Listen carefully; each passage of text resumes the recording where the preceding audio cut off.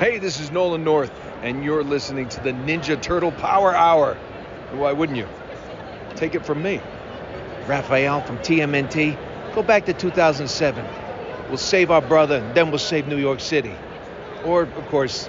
You may listen to the Krang, because the Krang know that you should listen to Turtles and Turtle Power Hour. Go listen, Krang.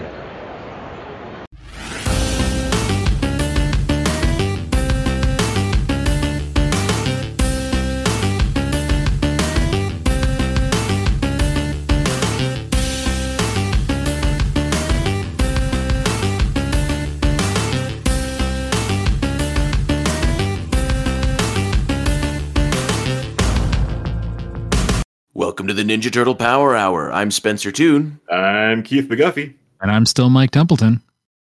Still? Yeah, for now. No, I'll let you know when it changes. Okay. All right. Please do. Yeah, it would be awkward if I wasn't.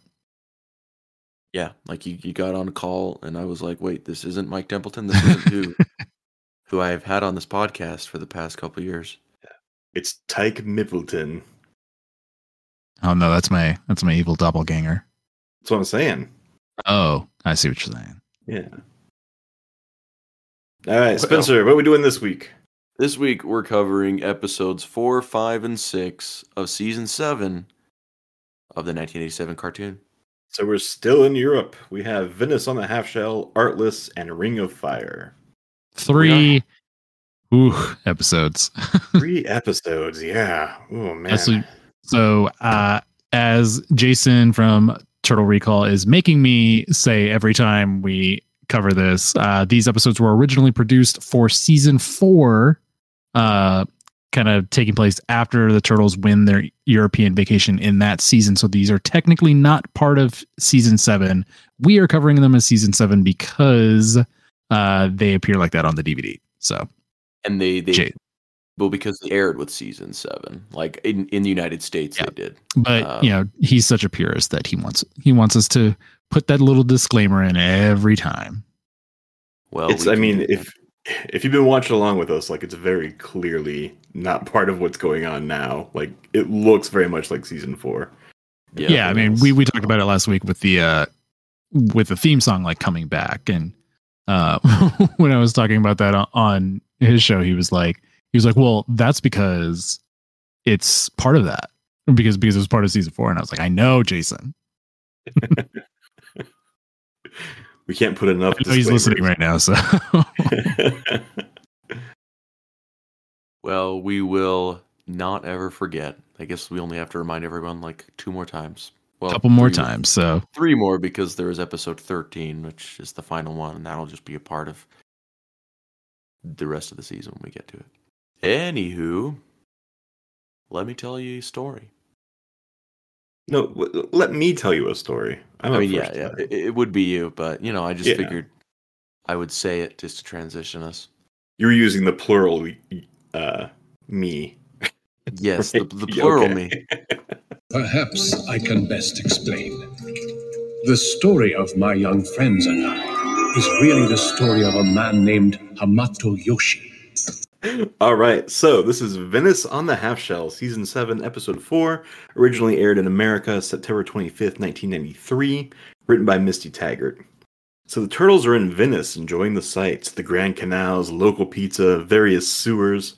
April and Irma are also on their way there to cover the Mardi Gras event for Channel 6. Unbeknownst to any of them, Krang is plotting an evil scheme from Dimension X. He plans to use his new hydrofluxor to increase the pull of the moon's gravity and flood Venice, thereby leaving it open to plunder all of its artistic goods. He's then going to ransom off those artistic goods to pay for repairs to the Technodrome and his foot soldiers who are falling apart. He sends Shredder to Earth, who comes across the Turtles in the sewers and cuts open a drain pipe, soaking in them with the water inside. The Turtles run off and meet up with April. Shredder sets up base in the basement of the Opera House. Krang is going to send him the parts of the hydrofluxor to assemble there, but first he sends Bebop and Rocksteady to Venice with the instructions on how to put it all together. They get in a tussle with the turtles, and the turtles get the instructions, thereby learning what Krang is planning. Donatello is able to use some sort of magnet beam to intercept the last part of the device being transported from Dimension X, the molecular wave intensifier, preventing the Hydrofluxor from being fully assembled. But then Shredder's like, you know what, screw it, I have most of the parts, so I'm just going to turn it on anyway. But without that final part, they can't aim the Hydrofluxor, and it goes crazy, making giant waves, turning statues to life, nonsense like that for some reason. April and Irma are attacked by one of these living statues created by the Hydrofluxor, but they're saved by the turtles. The turtles then are driving around while Donatello's tinkering with a molecular wave amplifier, and they're attacked by a giant statue that throws the turtle van into the canals. The wave amplifier flies out, and it's caught by Bebop and Rocksteady, who are joyriding around on a speedboat through the canals. The turtle van gives chase thanks to its pontoon enhancements, but Bebop and Rocksteady are able to get the wave amplifier back to Shredder. He puts the wave amplifier in the Hydrofluxor, but everything goes wrong. All the flooding and the living statues stop. They determine it's because of Donatello's tinkering. So Krang brings them back to Dimension X, where the Hydrofluxor then just explodes. The day is saved, the turtles are celebrated as heroes in a small Mardi Gras Day parade. The end. I didn't know they celebrated Mardi Gras in Italy. Or Lisbon. It was in Italy. Venice. I don't know. Still. Yeah. Oh, yeah, it was Venice. Ring of Fire is Lisbon. Is Mardi Gras more of a French? Because I don't think it started in Louisiana. Well, no, it definitely didn't. But anyway, Isn't it Carnival in Italy?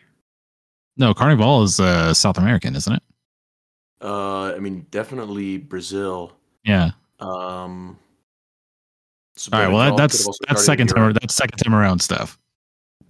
I'm gonna do some googling while you Buy some time. Next episode is Artless. Season code EU5. Original air date October 2nd, 1993 in the good old US of A. Written by Doug Maulito. The Turtles and Splinter arrive in Florence, Italy, while also watching April's report on the legendary painting, The Last Supper. At the same time, two aliens named Dub and Yikum are also watching the report and decide that they want the masterpiece for themselves. And so the painting vanishes right in the middle of April's report. While they consider how to recover The Last Supper, Splinter attempts to educate the Turtles on their namesake's art, only to see the original Michelangelo's David statue stolen by the two aliens. When they try to intervene, the Turtles are sent flying into the sky and are dropped into a river. Fortunately, Donatello has a rocket pack that slows their descent enough for them to make it to safety. Unfortunately, they're confronted by angry museum guards and a mob of people who blame them for the vanishing art. Splinter shows up with a turtle van, allowing them to escape while they figure out what the aliens are basing their thefts around, April's news report on the Renaissance masters, and that their next target will be the original Raphael's frescoes in Rome, specifically the School of Athens. The Turtles make their way to Rome, where they infiltrate the Vatican dressed as monks. Unfortunately, the painting is already gone by the time they arrive, and the tourists are running from the famed Sixtine Chapel. The Turtles arrive just as the aliens are planning to steal the chapel ceiling, and Splinter manages to knock April out of the chapel before it vanishes. The Turtles were teleported along with the artwork as well, down into the catacombs. They manage to remain unobtrusive until Michelangelo freaks out over the idea of being in a system of tombs. Upon hearing their names, the aliens mistakenly believe that the Turtles are the actual artists and decide to kidnap them and bring them back to their home galaxy along with the paintings. Frozen in place and disarmed, the Turtles try to convince their kidnappers that they aren't the artists, but they aren't believed. Splinter meets up with April once again, this time with a plan to defeat the aliens, doing a fine arts report on the Colosseum in Rome. Transporting something so massive causes the stasis field around the Turtles to putter out, and they leap through the energy portal into the Colosseum. Dob and Yikum arrive to reclaim them, but the Turtles arm themselves with some gladiatorial weapons. The machinery finally burns out from trying to transport the Colosseum, and the Turtles drive the aliens into retreat. But they still have the priceless masterpieces, so the Turtles head back down into the catacombs and begin fighting once again. However, April and Splinter pretend that the masterpieces are clever forgeries by sticking Made in the Crab Nebula stickers on them. They convince the turtles to return the fake masterpieces, which they do, to avoid anyone knowing that they fell for such trickery. That night, as the turtles are eating pizza, they witness an art expert finding one of the stickers left on the Last Supper, Michelangelo having forgotten to take it off. The end. All right, that brings us to my episode, number 6, Ring of Fire. This episode was written by Mark Edens and aired on October 2nd of 1993. The turtles are in Lisbon, Portugal for the running of the bulls. In Dimension X, Krang created a device that will allow him to make a super powerful lens and he can use to set cities on fire. But he needs to use a very specific kind of silicone to do it, and it's located in Lisbon, of course. In a wild turn of events, Mikey ends up washed out to sea and right by where Channel 6 news crew is doing a report. Suddenly, Bebop and Rocksteady and Shredder show up and try to capture them. Michelangelo steps in, but is overpowered by his enemies. Before he is sent to the big pizza place in the sky, his brothers show up and save him. Shredder doesn't have time for this and leaves, but he also drops the key to his hideout. The turtles leave and try to find out where Shredder ran off to. April stumbles upon the key and realizes that it must be Shredder's. They need to use it to find Shredder. The turtles now find Shredder entering the bullfight arena. They follow him and see him gathering the sand from the ring. They tussle with Shredder again, and he lets a bull loose on them while he escapes. April and Irma find the door that the key fits, and they enter inside this cathedral that the key opened up. Down in the basement, they find Shredder manufacturing his lens. Then they are captured and tied to his lens. When the sun rises, they will be toasted. The turtles are busy trying to solve the mystery of what Shredder is up to when April and Irma rock the lens to send a message in Morse code through the flashes of light it causes. April tells them the location and Shredder's plan. April and Irma are able to set themselves free by burning the ropes that have tied them up. Shredder runs back to Dimension X when the turtles get there, and the turtles destroy his device before it can burn down Lisbon. The end. Old. What an absolute trio of episodes these were. They were 3 episodes. These definitely were 3 episodes. I'm sensing a pattern in this European vacation. Yeah, it's like every other season 4 episode. Well, Yeah.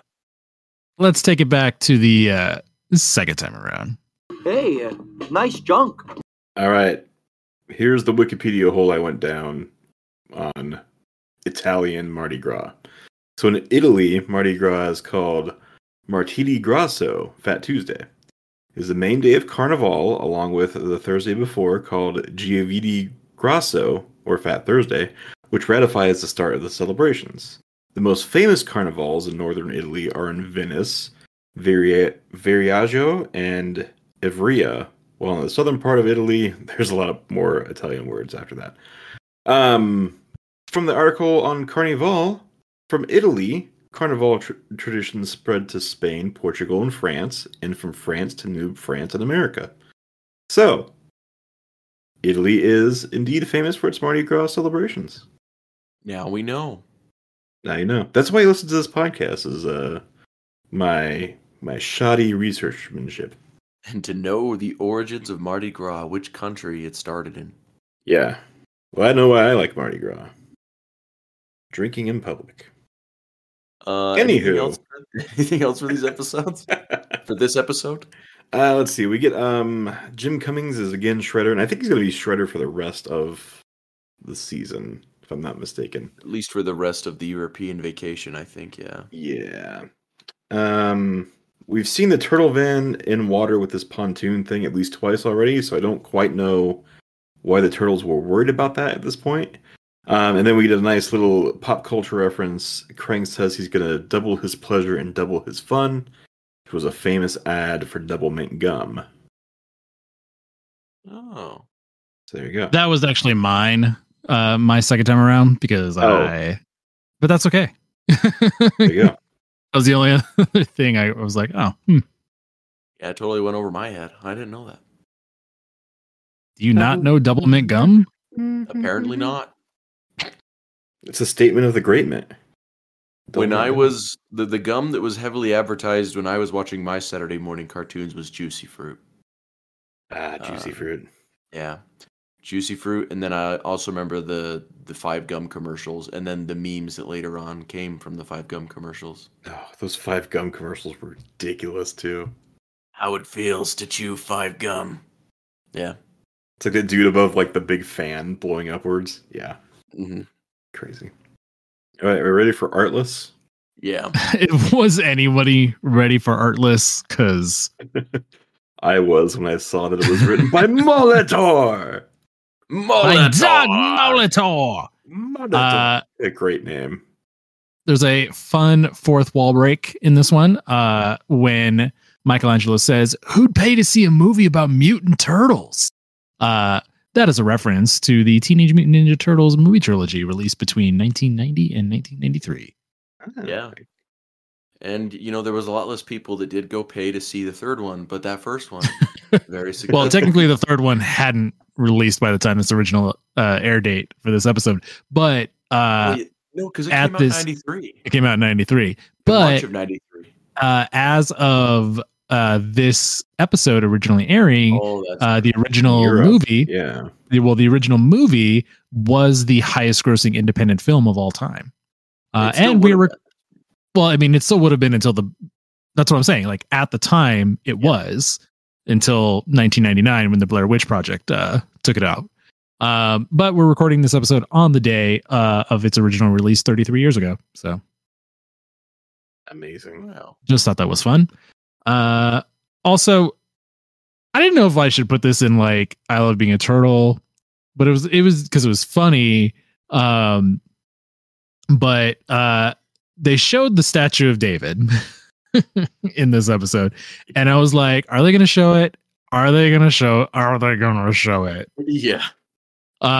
And you can see like, and it's funny because it leaves you like in like a little tension, like, oh God, like they're getting real close. And then all of a sudden, like it's a wide shot and you can tell they painted it. Like it's definitely like painted there and like highlighted, but it's not defined. Yeah. So it was made. It's definitely a background made for CRT TVs. Yeah, definitely. But high def, it's like, oh hey. Definitely not. Definitely did not air here like that, or made for HD TVs. So right. You can also they showed the full butt too on the. They did. But what also was like weird is that like they like made his feet look weird. Yeah. But once again, I didn't look at his feet, Mike. This is something you keep looking at. Hey, look, I had to because this was my episode. So I had to study everything. Yeah. So you notice Splinter's feet. You notice David's like, how feet. could you not notice Splinter's feet? I don't know. I guess I just didn't look that closely at his feet. Speaking of Splinter, there was a part in this episode where Vernon sees Splinter. He's like, giant rats freak me out. But he himself was a giant rat at one point. Yeah. So. Let's see. No Shredder, no Krang, obviously, in this episode. And I don't know if y'all are fans of Crash Bandicoot, but these aliens look exactly like nitrous oxide. So there you go. I've never played the Crash trilogy. Me neither. Nitrous, I think, was actually from the racing game originally, which is an amazing kart racer.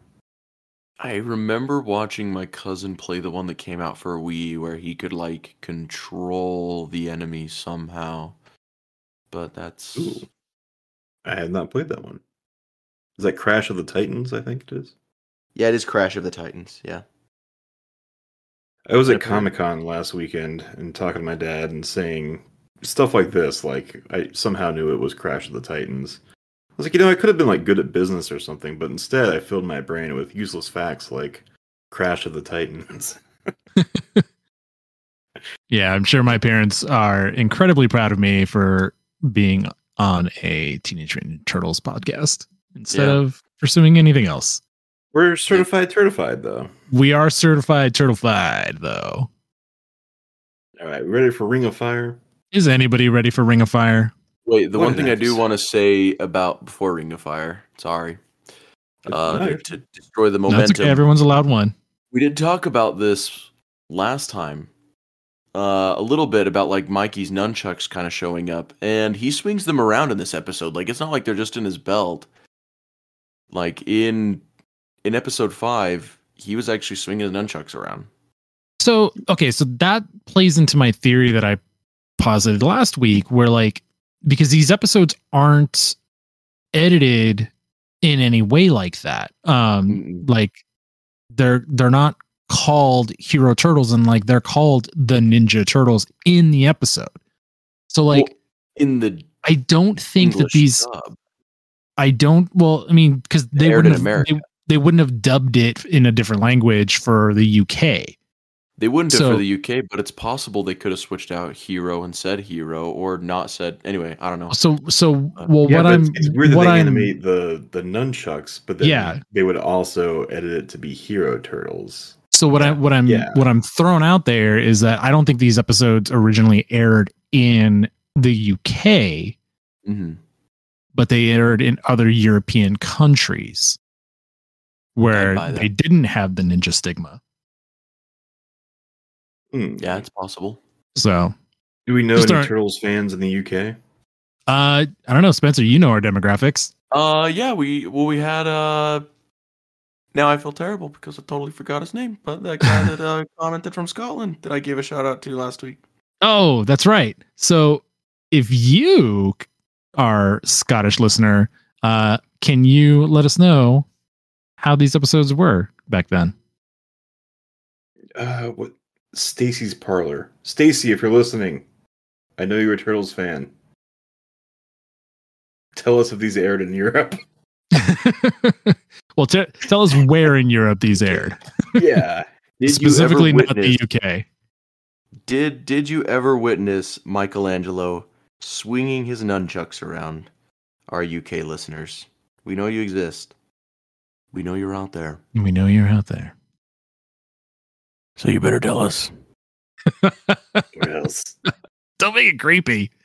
Okay, Ring of Fire.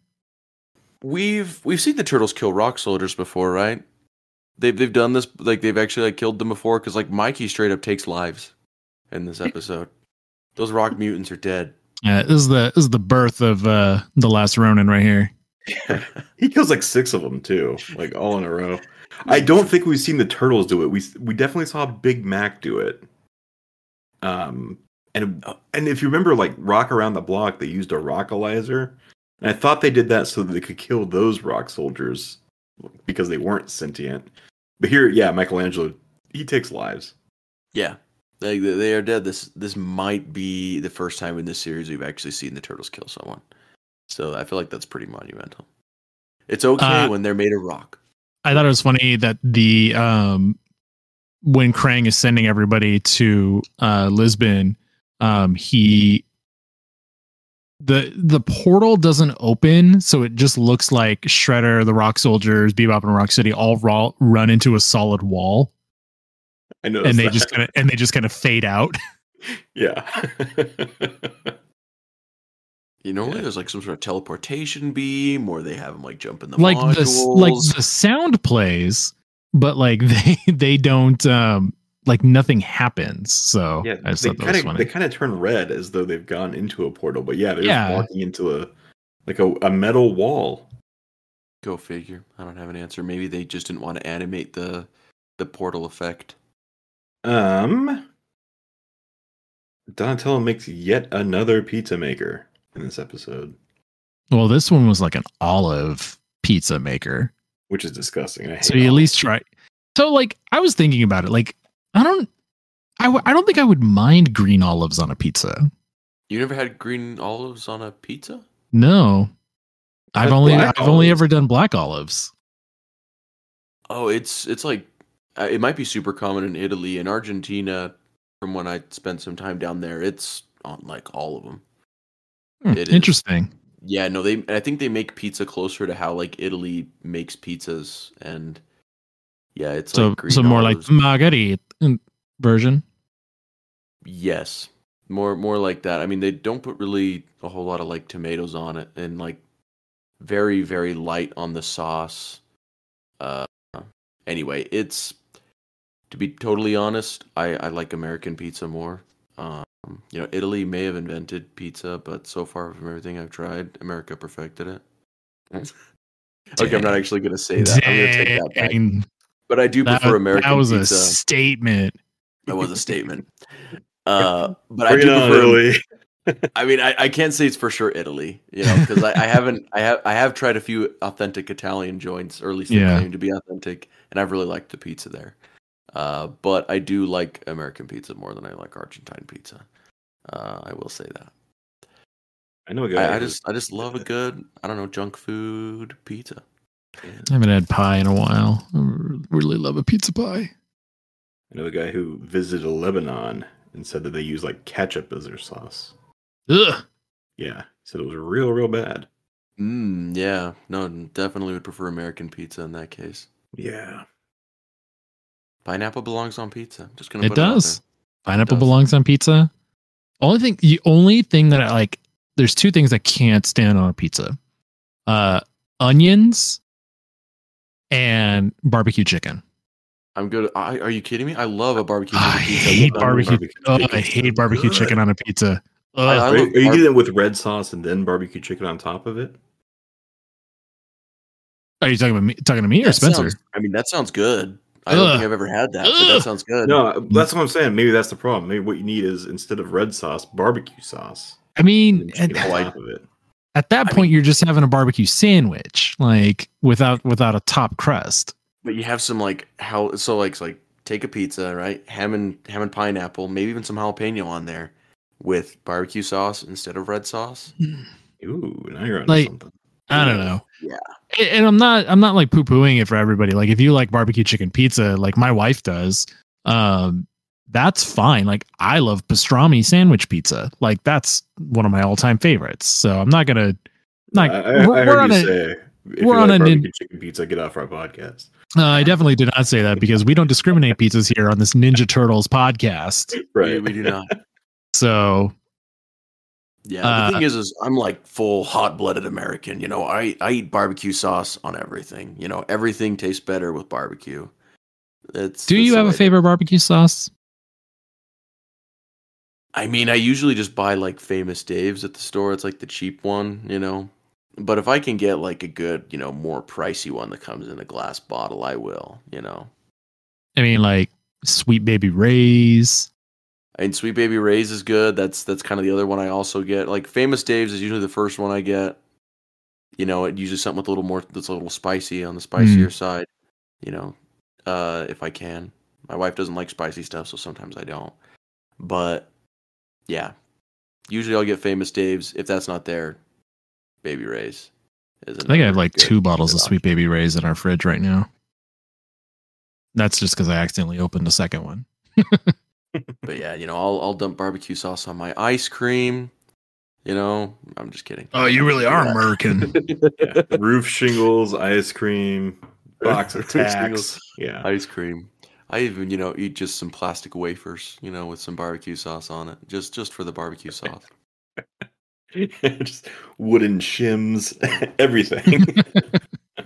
Asbestos. If you have a favorite pizza topping that sounds weird, let us know. I think I've told you this before, but cream cheese is like our regional topping. Not like in lieu of other cheese, just like chunks of cream cheese on top of pizza. Did you tell us that before? I thought I had. Like that. I don't remember that, but I'm curious. That actually does sound like it could be good. That could add some extra creaminess to the...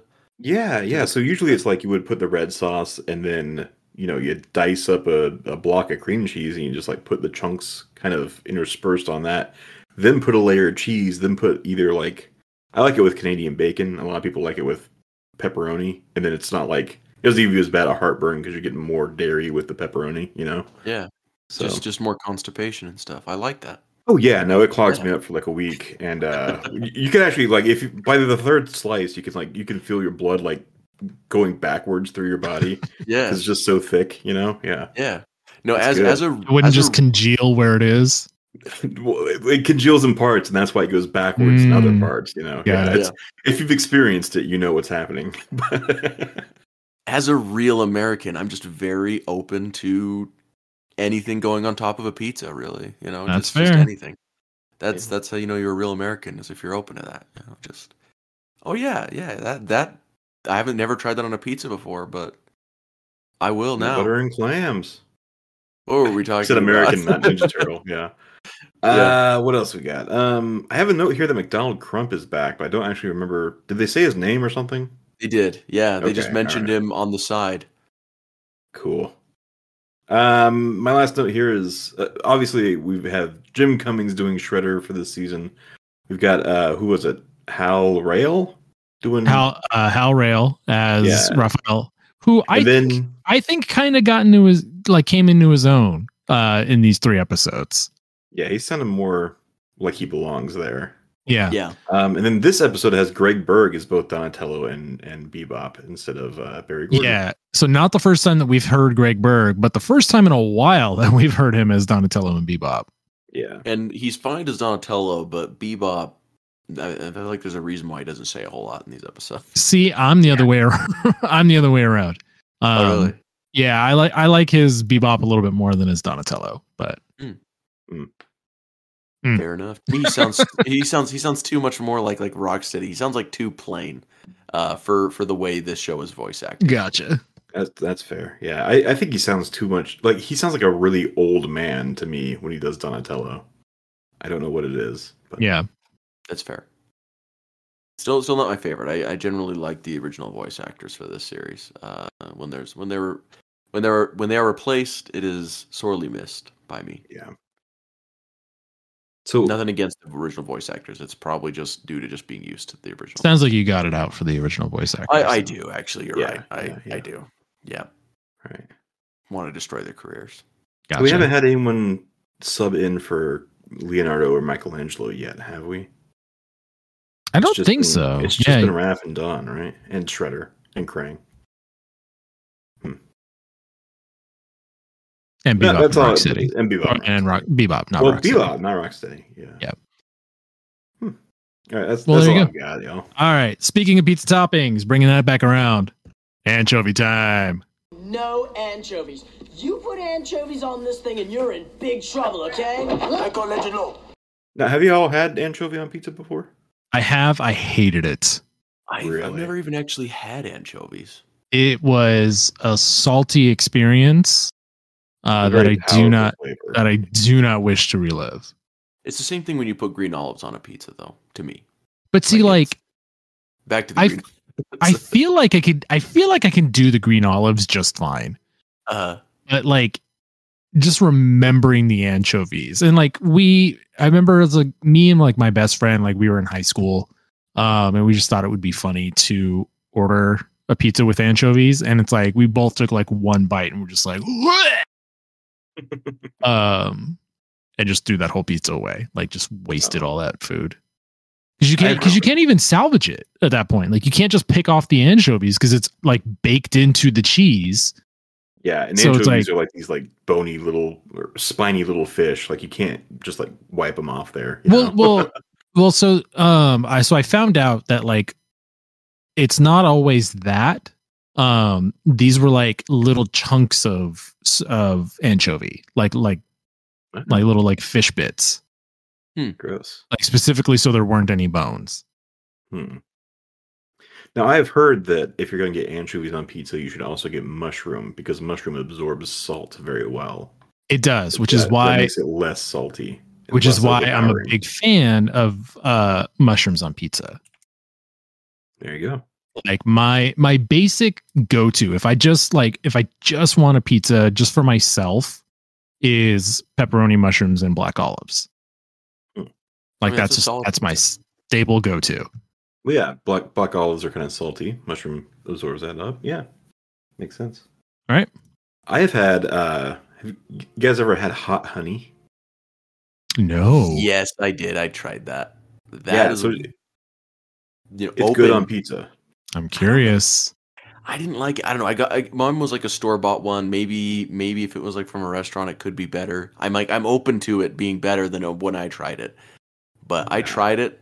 I wanted to like it, and it just didn't turn out well. I'm too bad. I'm logging into Pizza Hut right now to see if they if they have anchovies still. Yeah, but when I got anchovy pizza one time, I put some of that hot honey on there, and that was really good. And it's really good on barbecue chicken pizza as well. If you get like the California pizzas. All right, so meats. We have pepperoni, Italian sausage, bacon, meatball, ham, grilled chicken, beef, and pork. No anchovies. And I mean no anchovies. If you put anchovies on this pizza, you're in big trouble, okay? All right, so clock's ticking. I know Papa John's around here is the place where I've gotten anchovies on pizza. Okay, so let's see if Domino's does it. We're totally not avoiding talking about these episodes by by messing around with the pizza.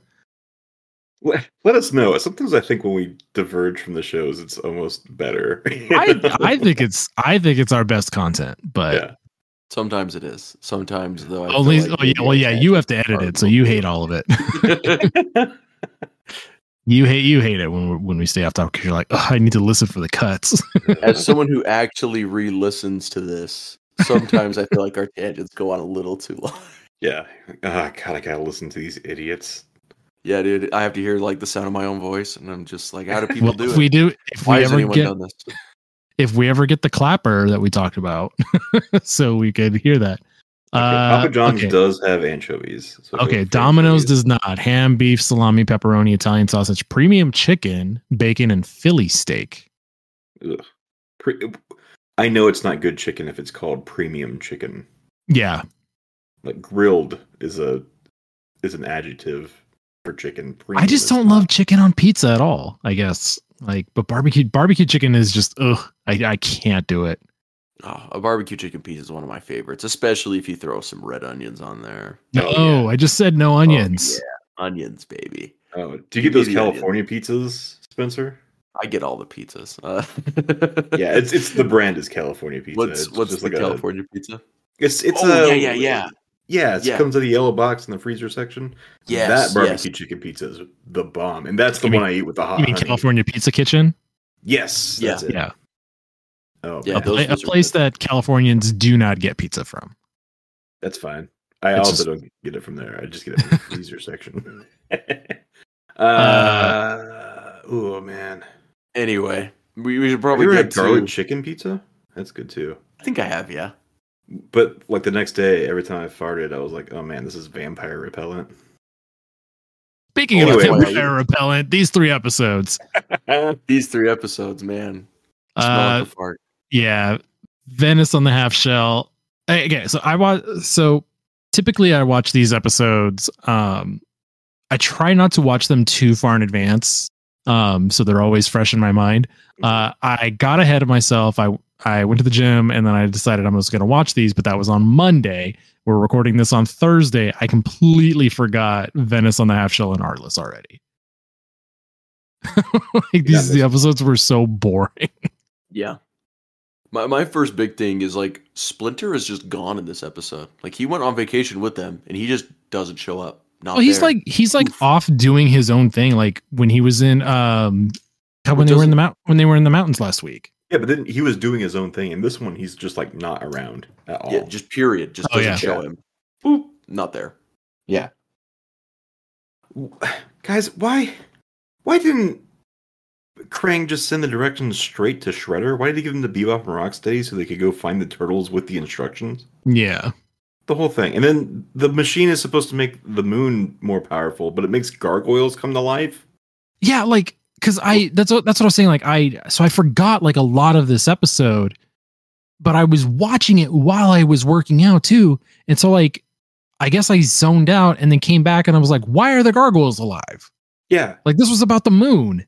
If you had watched it intently, you would have been like, why did these gargoyles come alive? This is about the moon. Well, I still would have had the same question. Yeah, exactly. To make it more exciting. because it was more exciting because of them. Oy vey. But This is also, just a dumb episode. yeah. Well, and the thing is like they straight up like he sends Shredder with like instructions that he ends up losing, and like he has to go to all these places. But at a certain point, when Shredder says that he lost the instructions, doesn't know how to build it, and he says, "Oh, I'll have to tell you." Before that, he chucks a wrench at Bebop through his screen. Like he could just pass him instructions through the screen. He could have teleported everyone through the screen to where they needed to be. They didn't need to run into the turtles and everything that happened. Yeah, he could have sent the whole machine. Why do he have to send it in pieces? And then why did Shredder turn it on when it wasn't complete? Well, because he was so anxious. Because he just knew he could get it done. I guess. Also, when the turtles go to like the planet of the Turtleoids, and in previous episodes, they talk about wanting to stay there because they're accepted. In Europe, they seem widely accepted. Like, yeah, they should, like why don't they want to stay in Italy? They are like freely going down the rivers of Venice in a gondola, like without disguises on. Yeah, frequently no one cares that they are out and about, that they exist. It's true. It's like They have literally parade live in thrown Italy. for them at the end of this. Yeah. Like they get to be on Earth, they get to be around pizza. Why don't the turtles just stay in Italy? They could live a wonderful life there. Just sad. Also, like Prang knows there's other deposits of gold in the world, right? In richer deposits. The whole Like- plant. Who is he going to pay in Dimension X? Yeah. I had it in my next section because it was so funny, but the wrench bit. I love that like Krang is complaining that they don't have that much power. So he can't send that much through, but then like right after turns the portal on just to throw a wrench at Bebop and Rocksteady's face. I thought that was so funny. he literally like it's like he would have had to like aim because he's throwing it into the view screen in front of him. It's like slightly off. The image of it, because it's so fast too. It's stupid because it's like Krang is complaining about not having enough power, but he found enough power to throw that wrench at Bebop and Rocksteady. Yeah. So Artless, like we have some more kind of boring. I really did not like looking at Dob and Yukum. Yeah, they're gross looking. They were like, they're gross looking aliens, which like, okay, yeah, aliens can be gross, but it's like, they have like 3 eyes, but it's like, it looks like their eyes have lips and they got those like size noodles, protruding snouts, like, and tentacle arms. But you know what, NECA, make these. I want these figures. Make them as plushies though. Ooh, yeah, that would be nice. Just something you can, go to bed with, you can just hold it and cuddle with it, sleep, Put it out on the couch maybe next to like the throw pillows for, the guests that come over. What a hard sell. Hey, have you always wanted something that is soft and cuddly and will scare the crap out of everybody? Buy these plushies, right? Yeah. That was pretty much all kids' toys in the 2000s, though. Like everything was like That's super true. ugly all the time for everything. I have 2 things written down for anchovies. One is this is stupid, and I understand that note. The other one, I'm kind of in Mike's boat. I watched this over the weekend, and it says they act like their weapons were stolen, and I don't quite remember what that's about, but I think this plot was just so nonsensical. It just didn't make any sense. Yeah.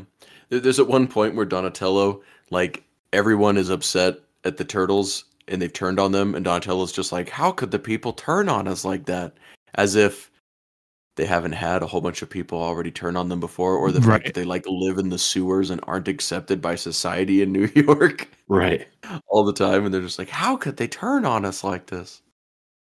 And it's just funny that he's being incredulous about something that is supposed to be their reality all the time. Donatello incredulous about something? I know, it's unbelievable. I'm incredulous about it. So, also, we see that the aliens are straight up just beaming the Colosseum into their hideout from their hideout? Why weren't they just doing that with all the works of art the whole time? Like they literally didn't have to leave their hideout then. They could have just absorbed them all in, left, not left anyone a chance to discover them or find them or anything else. I'm just saying, it just didn't make a whole lot of sense to me. It's the same thing with the instructions in the last episode. It's like, yeah, because otherwise, like the bad guys' plots are not bad, so they just have to like make up ways for the turtles to find them out, right? Yeah. That existed. All right, Ring of Fire. The Ring of Fire. Why was this called the Ring of Fire? I guess it's because of the lens, right? I guess it's just the lens. Yeah, because like the Ring of Fire is in the Pacific Ocean, correct? Yeah. Yeah. On the Ring of Fire. The Ring of Fire. The Ring of Fire. Why did they need the sand? What was important about that? Because it was a microsilicon sand that could be ground into perfect kinds of lenses for reflecting the sun's rays. And starting fires with it. I remembered that detail specifically because that sand does not exist in Lisbon, Portugal. There are other ways to acquire that sand. And not specifically from a bullfighting ring either. And not specifically from a bullfighting ring. Normally that kind of sand has to be artificially created. It doesn't just naturally occur. So I had no idea. Yeah, I mean, the whole thing with the lens, like, it just... So, like, he can make the lens, but then there's, like, a machine they're going to use to, like, put a beam through it or something along those lines. It's going to, like, light everything on fire. But then also the sun is supposed to work with it. Like, it was not very clear other than things were supposed to be burned down. Yeah, by the end of this episode. It's another, like, kind of like, plot. Yeah, like even then, like, Krang wants the lens so he can, like, use it. But then, and so Shredder goes to, like, get the stuff for it. He gets the sand. He then also makes it there. And then he then also just starts using it there. Like, it seemed like Krang wanted that and sent him to, like, go get it. But then he just straight up goes to, like, using it. I'm going to burn down Lisbon. Yeah. Like, I don't know. It just, this plot just did not really have a straight full through thread. Like, I just don't think that it had a direction that was official. It just kind of ended up happening. Sometimes I think they just like they just have a bunch of titles in a hat. And they pull them out and they're like, okay, you're writing Ring of Fire. Just make it work. It doesn't matter. It's a kid show. Just do it. Ring of Fire. Okay, Ring of Fire. Lens. Why not? Yeah. That's that's how it's written. That's a logical through line right there. Yeah. I still think it's funny that like Byrne keeps sending Irma back and forth from Europe. Yeah. Well, and like, wasn't Vernon was in this episode, but wasn't he in an earlier episode? So like, Vernon not wanting to go to Europe or something? Yeah, like Vernon sometimes doesn't want to go to Europe, and then I guess he's back in New York, and then he goes back. Was it Artless where he specifically like April has to cover it because Vernon is sick? I can't remember which episode it was, but it's like Vernon couldn't be in one of the episodes because he was sick in his like room, and so Byrne sent Irma again from New York. And it's like April is reporting like even in the Mardi Gras episode she's reporting as like the European correspondent, which like you're not the European correspondent, you're the American correspondent who's in Europe. Yeah, you would think it would be much cheaper to just like interview the European correspondent instead of flying your whole crew there. It would have been much cheaper to have like a sister station. Because that's typically like what international channels do. Like they go to the European correspondent. Maybe this is why Vernon is so tight with his money. It's because he's like, he blows it so stupidly. Yeah, I spent a year's budget in a week sending my whole crew to Europe to cover Mardi Gras. Back and forth to cover Mardi Gras. Because he's got to fly Irma back. Yeah. Because again, we've established there's only like 5 people who work at Channel 6. 2 of them are in Europe right now. So Byrne has to keep sending Irma back and forth. Yeah. On the 3 of fastest them are in flights, Europe. they can get there for the 6 o'clock news, right? Yeah, just for the 6 o'clock news. 6 o'clock local news too. Like Right. Channel 6 is not like, it's not CNN. Right. Yeah, they have this whole building that they don't use really hardly, most likely. Just bad. My final anchovy, I'll say it again. I hate olives. Not me. I like them. You know, If I it like a was, good black olive. You know, got a lot of fond memories of sticking them on my fingers as a kid and eating them off of them. oh, gross. It's wonderful. If it was up to me, I would rename our anchovy section olives. And green olives are okay. You know, they're not my favorite, but they're all right. I've had them in a martini before, but I didn't like martinis after that. Yeah, it's a gross drink. It was a good drink in the 50s before flavor was invented.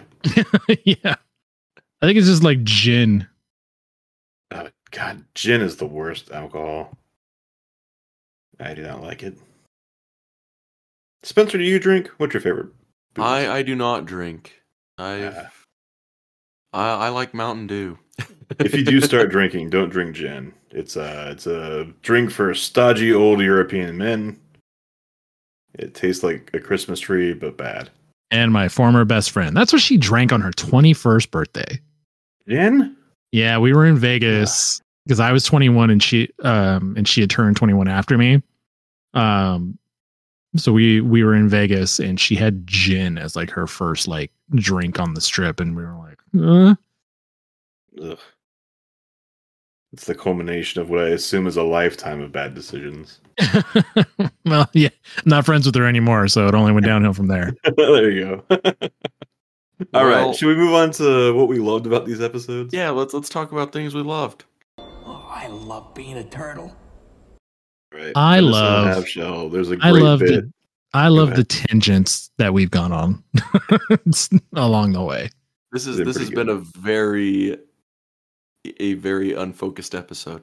Well, I think it's because these episodes are so unfocused. So it only true. brought that out. It's in on us. theme. Yeah, This has been a we're- Ring of Fire episode for sure.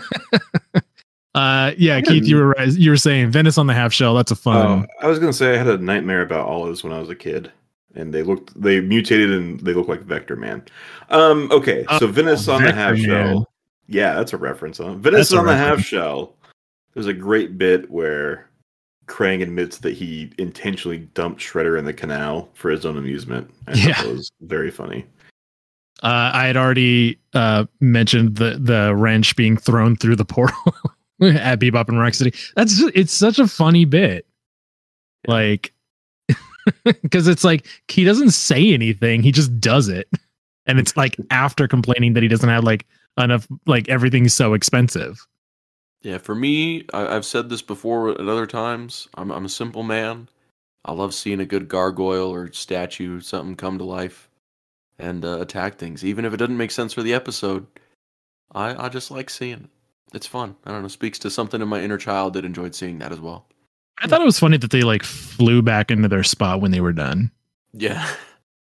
Or they could even fly in the first place, or that they could even fly in the first place. 'Cause, like, it's like, are they going by like like Hunchback in Notre Dame rules? Well, you see, we just can't see how fast those wings actually are flapping, but it is very fast to keep Right. all that in the air. Hummingbird style.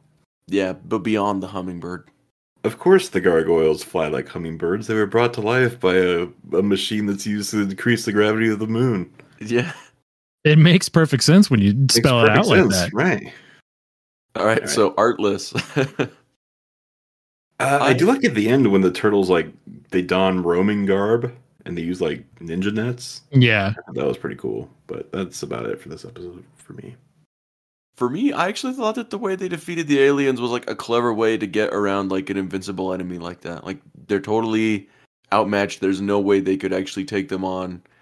I thought it was kind of funny and also just kind of clever to have them be like, yeah, these are actually all fakes. Yeah, like it's not a bad plan, like, and it works.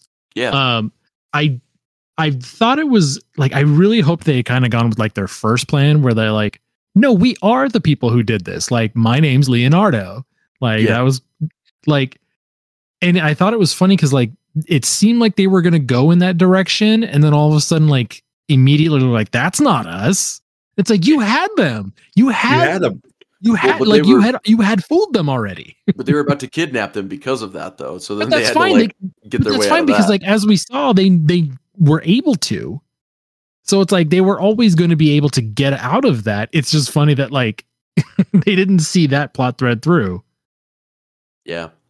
I thought the plan was clever. Oh, I also like some frames at the end when Leonardo is chastising Michelangelo for not having taken all of the stickers off of the pieces of art, and like he stops and he's like flipping off Leonardo. And he's not actually flipping off Leonardo, but it looks like it because of the turtle's 3 fingers. So that's the pointy finger. So if you are listening to this episode, that's the outfit that's the picture I posted of the turtle saying like, what are these outfits? Yeah.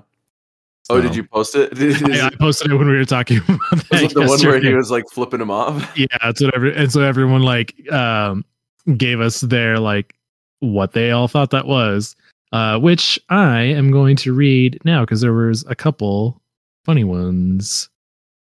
PC Baratimus just says Italian. Bobby Mayberry, it's the summer trench coat for the turtle on the French Riviera.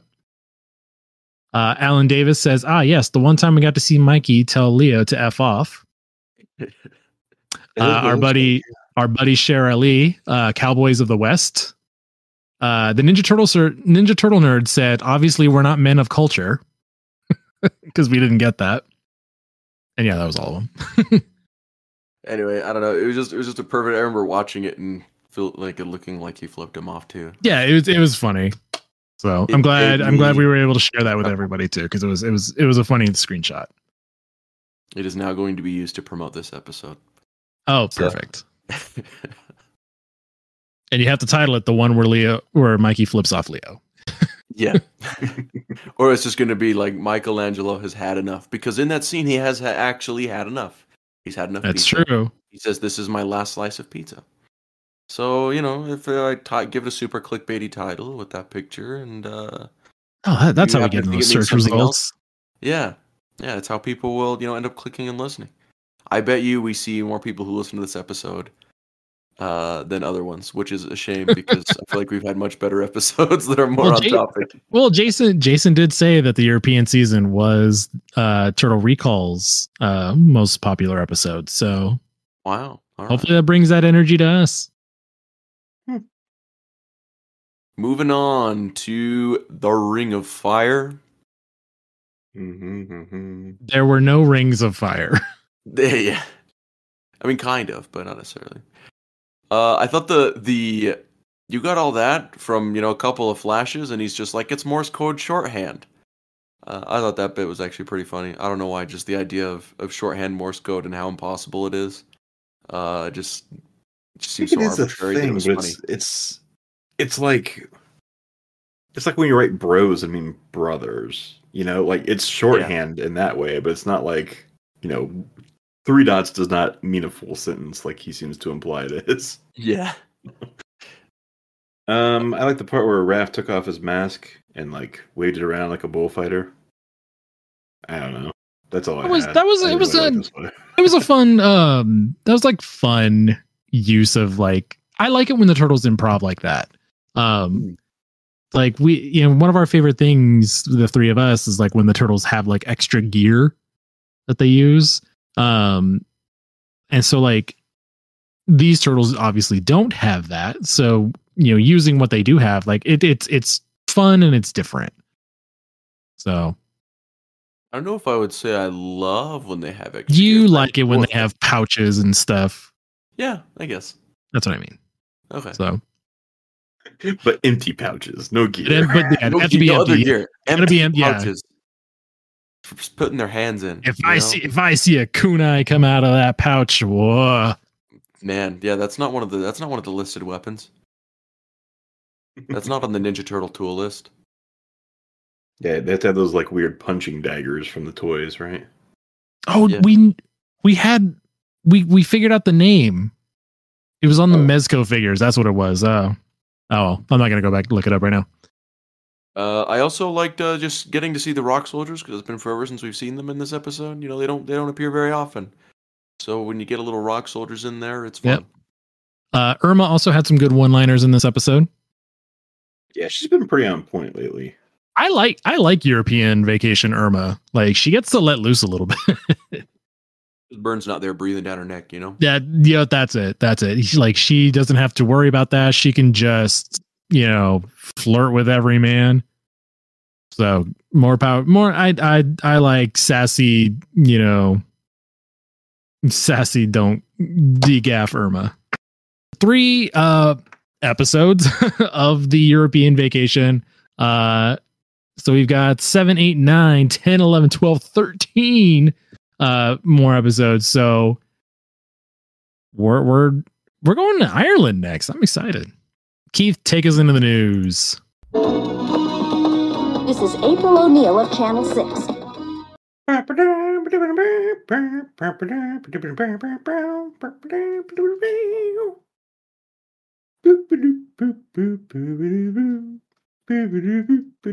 Spencer, do you have any news?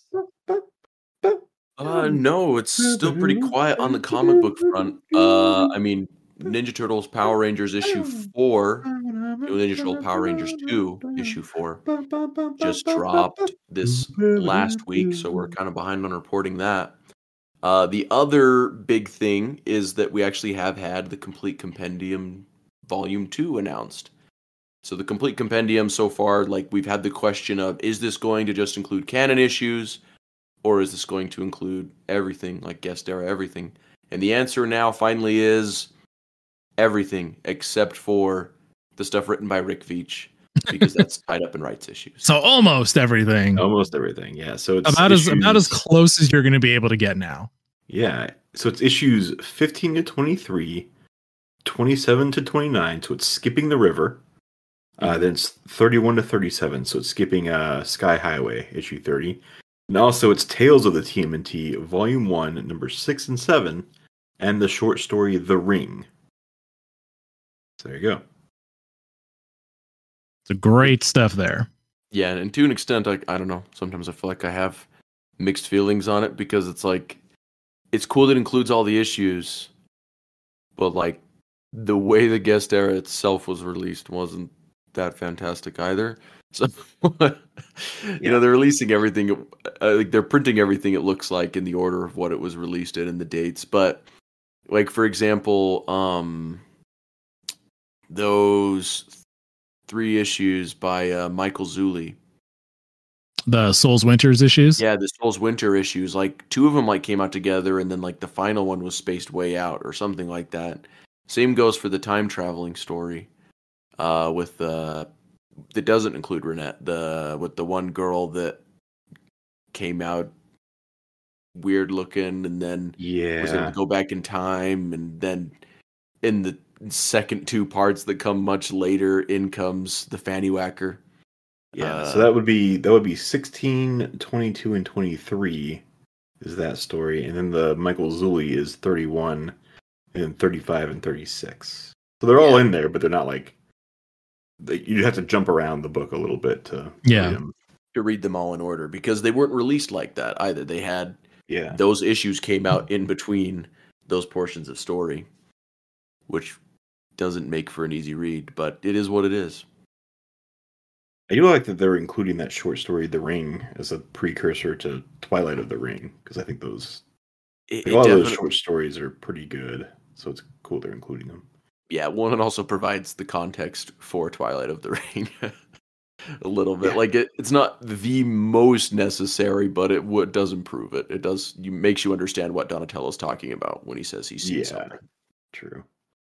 Donatello's seen something.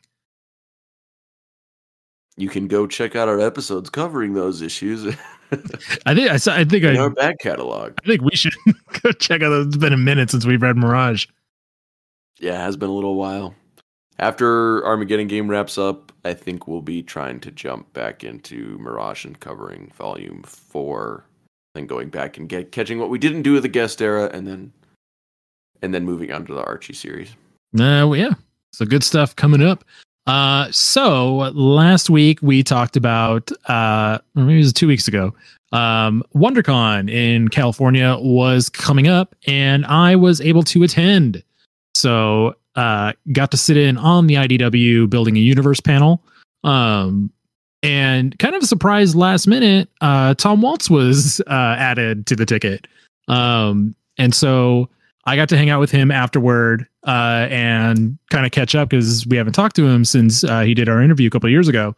And we talked about Ronin because some stuff has come up since then. Like specifically, Tom wasn't aware that the video game was getting announced. He wasn't even aware that there was going to be a video game. Oh, wow. He said he had found out about it and then had to call his people at Nickelodeon, who then told him that they're like, yeah, it's a thing. So thought that was kind of funny. He did also say that the Last Ronin game is not the one that I talked about last week, where it was a 2023 game that was announced last year. Mm-hmm. He said the Last Ronin game is not that game. There is another game in development. Ooh. So we're getting 2 Teenage Mutant Ninja Turtle games, as according to Tom Waltz. So if he's wrong, it's him. Well, that just makes me a little bit, because does that mean Tom Waltz is kind of slightly involved in this new game? He may have just heard. Because he is such a prominent Ninja Turtles like person. Yeah. He let me know that he's been seeing like dailies for the Mutant Mayhem movie. So he gets invited to stuff like that. So he may be aware of certain things. He may not have his like hand in it, like same mutants in Manhattan. But I can't imagine like a video game based on Last Ronin and not having him involved in it in some way. Yeah. I mean, or at least Kevin Eastman. That's my thing. Is I also want to know if Kevin Eastman knew or if he learned. Yeah, like I'd love to find that out. So I didn't ask him that. This kind of feeds into my theory that press release was more of a shopping around than a finalized detail. That could be it too. So just kind of go over some other stuff, because this was also during the panel. He had mentioned that Mikey originally wasn't the Last Ronin. The original outline that Kevin had showed Tom didn't have any assigned turtles to like who was dead and who was still alive. So I just thought that was interesting. That is interesting. I know they released like the first 2 pages as part of the like behind the scenes book, and I wish they would have released more. Yeah, I want to see more of that outline, Yeah. No, that's why I've been holding out on buying like a solid copy of The Last Ronin, is I want like the whole special edition caboodle that has everything, including the original outline, all the stuff. I want to read all of it. And maybe they're still holding on to some of that for things like The Lost Years that's coming out, so that they don't, I don't know. Yeah, maybe any of that. I don't know. Which segue into Lost Years. So he let me, and I asked him specifically if I could say this because it sounded like behind the scenes stuff. He said they literally had like a week to come up with Lost Years. Oh God. So Lost Years was actually not planned. It was more like IDW or Nick came to Tom and Kevin and were like, hey, we need more Ronin. The Last Ronin, the Ronin verse, is currently being set up as a trilogy of books. Going to be different stories. So the Lost Years is kind of, Tom described it as like Rogue One. Like the Star Wars movie Rogue One, where it's a Star Wars movie, but it's not part of like the main story, but it sets up the main story. So think of Lost Years as like a prequel sequel kind of book like that. Kind of like how Rogue One was. He said specifically, though, that is also why Lost Years is a normal size comic book. So he said Last Ronin number 2, like the volume 2 of Last Ronin, is going to go back to the oversized size. Oh, that is cool. I'm excited about that. Yeah, I thought that was really neat.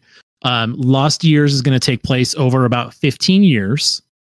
So currently we're on issue 2. I haven't read it yet, but I carry it in my backpack, so I know.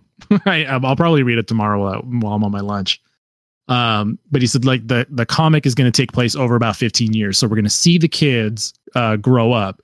And we talked about the theory of like the turtles' names. Moja, Odin, Yi, and I forget the fourth one. But he said there is a connection to all of them. It's apparently not just that they all mean one in different languages.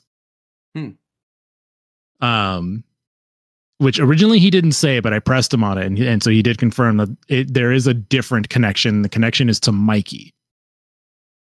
Interesting. There's the Lost Years, the Lost Day special issue that is coming soon. That one is specifically about April going on a date, which I thought that was interesting. Yeah. That hasn't been announced yet, right? It has been announced, but I think we're a little bit ways off. I think it's still being solicited, so you can talk to your local comic shops about getting you an issue, or you can probably pre-order it on Comixology, in a couple weeks or so. But that was a lot of the stuff. We did talk about him coming back on the show. So nothing is planned just yet, but Tom, like, I would love to have you back on the show. Like we've been saying. He knows we've been reading Armageddon Game and breaking it down for everybody, so he wants to come break it down as well. So Tom, yeah, love to have you back on the show. I talked to Ryan Parrott from who's writing the Mighty Morphin Power Rangers TMNT book. He wrote the first one. He's currently they're currently wrapping up the second one. Issue 4 just dropped yesterday, like Spencer said. Talked to him. Would love to have him on the show as well. So we're getting some cool stuff. I got to meet Andy Suriano, who was the co-creator of Rise of the TMNT. Would love to have him on the show as well. So I got to talk Turtles with a lot of really cool people over at WonderCon. Got to meet Stan Sakai like I had been hoping to. I kept missing him, and I got him right before the convention ended on that Saturday. So I was able to get his autograph on my Usagi figure like I wanted to. Awesome. So all in all, great. And I had Ryan sign my Mighty Morphin Power Rangers Turtles, like the first volume. I was going to bring him back to him when we read the second one. So yeah, overall, WonderCon was a blast. That was the most fun I've had at a convention in years. So yeah, it sounds awesome. Highly recommend going. Awesome. So if we don't have any more news, Spencer, what are we doing next week? Next week, we're sticking with the 87 series. We're going to be covering episodes 7, 8, and 9 of season 7. All right. So that is The Irish Jig is Up, Shredder's New Sword, and The Lost Queen of Atlantis. Those sound like awesome episodes. I hope the European season like takes off at this point. Atlantis is easily my favorite European country. So it's same here. Oh man, Spencer, you gotta watch Futurama. They have the Lost City of Atlanta. You really gotta watch Futurama. All right, I will continue my watch through of it. Right now, I've been working on exercising, and so I'll play something in the background. Maybe it'll become Futurama. It's been the Justice League series. Oh, that's such a good series. It is. Okay, watch that series and then watch Futurama. Will do. Love that series. Thank you guys for checking out another episode of the Ninja Turtle Power Hour. We really appreciate everybody who does listen to the our episodes, because it means a lot to us. Like, it just does. So we love you. Check us out anywhere on the internet. Ninja Turtle Power Hour, Ninja Turtle Power Hour, Ninja Turtle PH on Instagram, Twitter, and Facebook. And yeah, guys, take care of yourselves. We love you. So that's our show this week. Thank you again so much for listening. And until next time, cowabunga, dudes. Cowabunga. I forgot what line I was gonna say at the end.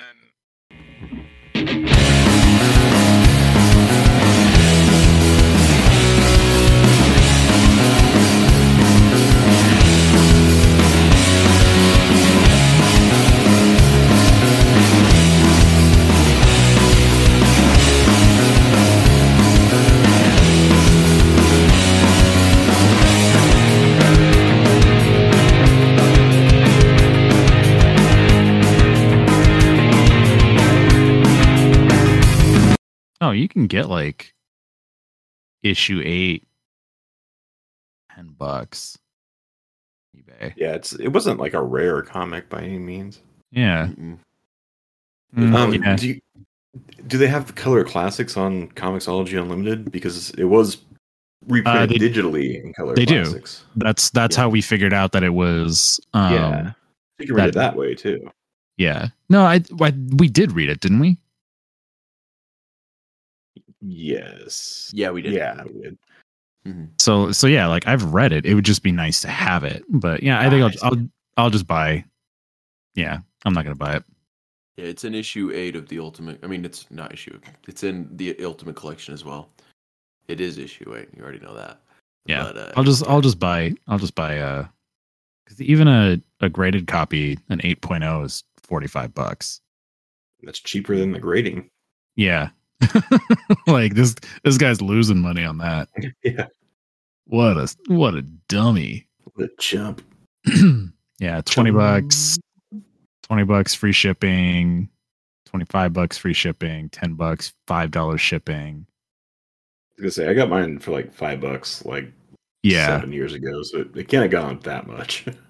Yeah, it's funny because like when you look at like Turtles books, like I've been able to find most of them for like $5, $4 or $5 each. I think the most I spent was like 10. And it's really like if it's not in like the first 4 issues, like it's really not that expensive to collect Mirage books.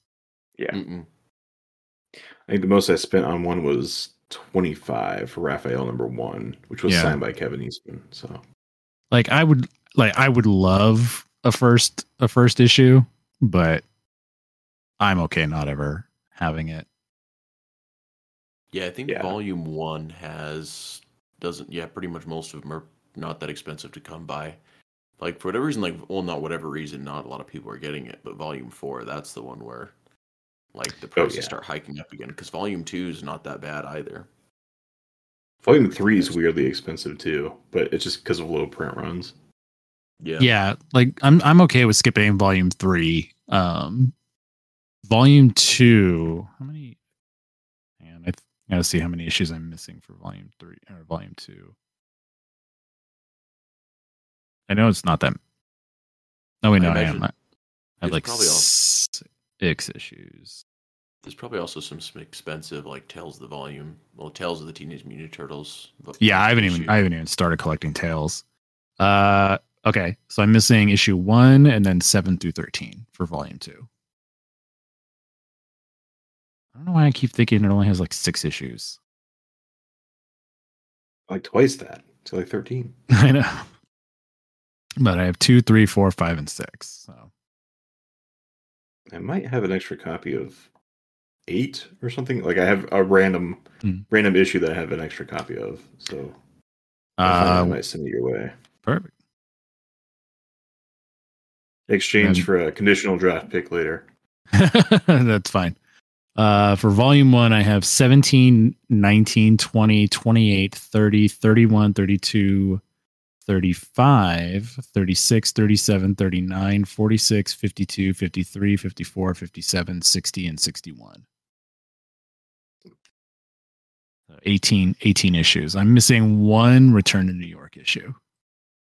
Yeah, I think I just have Sky Highway, the Savage Dragon crossover books. And that might be it. That might have been all I was able to get from Mirage's website. Sky Highway is issue 30. I also have Sky Highway. Yeah. And then, because luckily no one caught on, I guess that one is also rare, and everyone buys the river, and that's the other one that's expensive. Which one was the river? Oh yeah, the bloodsucker. Yeah. Weirdly too, the end of Archie is super expensive as well. Again, I think it's just different runs. But. Masks. I have that one. I love that cover. Yeah, so according to Cover Price, they're all like issue 17, the Masks issue is $16. Sky Highway is $16 for a very fine copy. Now it is. I mean, you could just before you could get it off the Mirage website for like a couple bucks. Like it was like 3. Yeah. I know. The issue with Choate, issue 46, $50 for a very fine copy. Number 52, is that the first part of City at War? 50 is the start of City at War. So issue 52 is $48. First appearance of Karai. Oh, I don't have that one. Like it was. Oh yeah, no, I do have it. First appearance of Karai is $48. I remember the city or the City at War ones being a little more expensive, but yeah, I also bought them like all at once, so it was like $60-some, you know. Yeah, I bought all of those, and they were like $5 to $8 each. Volume 4, I have 1 through 10, and then 15 and 16. It's like some of those ones in the middle, like towards the end, that like get really expensive. Yeah, I think like 30. I think like 32. I think 32 is whatever the one is with like Casey Jones holding his hands up to a shark. Like that one's like super expensive, and then the one where he's at a bar with a neutron. Those two are like they're like $1,000 comics. They're super expensive, super rare. But they're only printed like for people who ordered it off Peter Lair's website. So right. And then IDW, I have every issue. I honestly think that Volume 4 could be more popular if reprinted and sold now. I know that everyone is like, you know, like even Peter, you know, kind of says that no one likes Volume 4 and things like that, but I think it could do well if they reprinted it. I don't think it would be popular, but I think people would pick it up as like a novelty. Yeah. To like, I don't know. I don't know if because I don't know if you saw. I don't know if you saw somebody post that page with Mikey and Sari on the subreddit the other day. I mean, I knew that I saw the post. I didn't really like dig too deep in the comments. Everyone in is like, what the hell is this? Well, it's funny because like there's so many Mirage heads that are just like Mirage.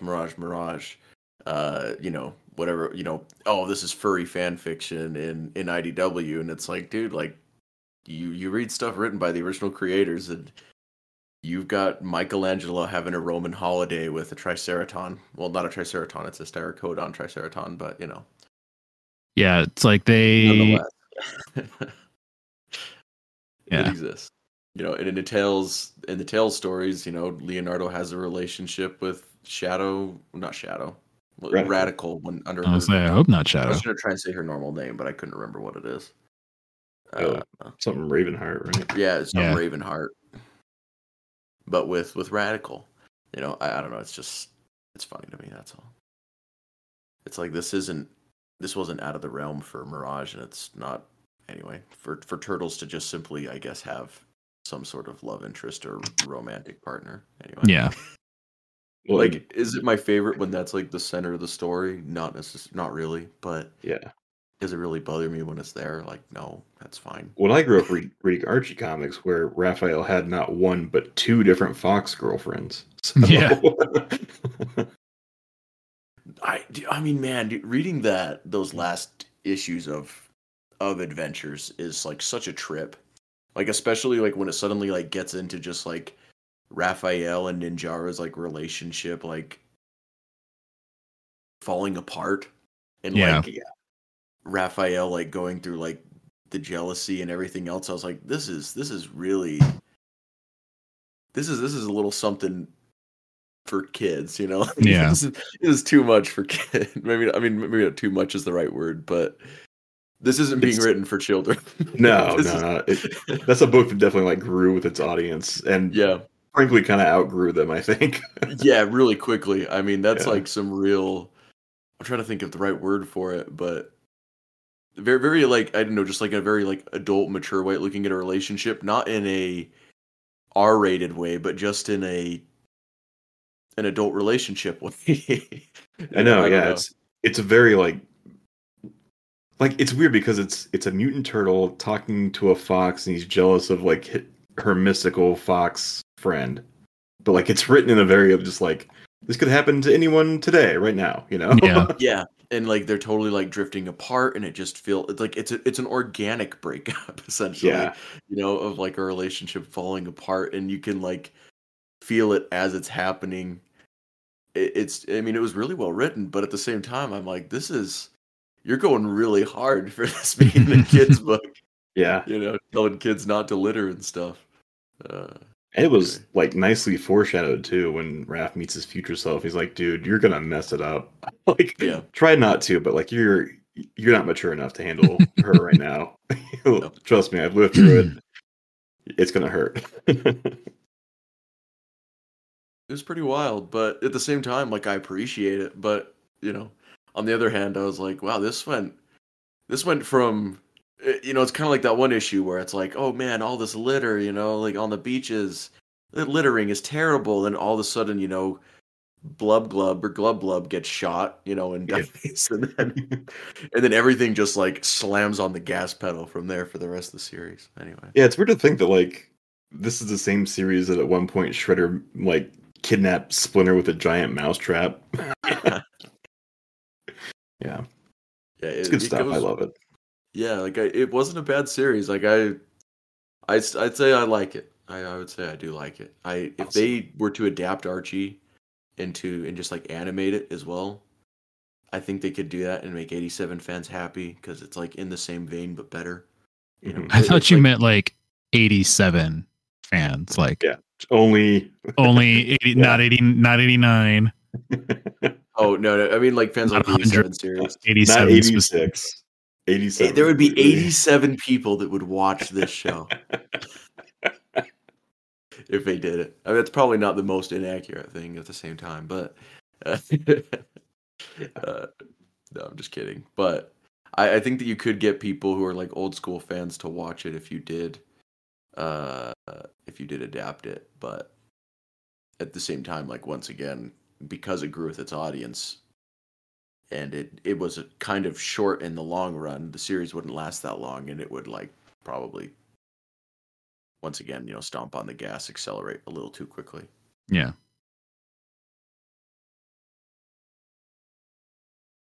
Anyway, should we get recording? Start doing the episode? We're already recording. We have to. These episodes. Oh man. Yeah, and you know, it's the European vacation, but feels like we were like it's weird because I'm almost like, man, I could really use a David Wise episode right now. Yeah. I never thought I would say that. Yeah, right. Can I get like just like a little bit of like lore expansion that may or may not pop up again later? This is crazy, but it's not crazy enough. Could we just like double down, please? just like a little bit more on the crazy. Yeah, I mean, on the bright side, we only have like 2 more episodes of just European vacation after this, so you know, we're getting through it. Well, I'm ready to crack a lack if y'all are. Yep. Have I sounded okay this whole time? Yeah. No, you haven't really been fading in or out this whole time. Okay. Yeah. So I move the microphone and it's like closer to my mouth this time. So hopefully as long as I stay here and don't keep like bonking my head in the microphone, it should be fine. On my end, I'll be honest, it sounds like Spencer, you could stand and move it closer to you, and Mike a little farther away from you. Like that would balance it almost perfectly. Okay, so about right here. Now Spencer talk. And about right here. Yep, perfect. Okay. Alrighty. And I don't know how I sound, if I'm too loud or too quiet or whatever. You but just, sound perfect. Exactly honestly. the same. You always do. Yeah, Perfect. it's not fair. Yeah, it really isn't. It's I'm these such a fidgeter. deep pipes of mine, you know. You have to smoke only one cigarette a day for like 3 months and then stop forever. That's There how you you go. get this voice. There you go. And they have to be Alright. clove cigarettes too. Yeah. So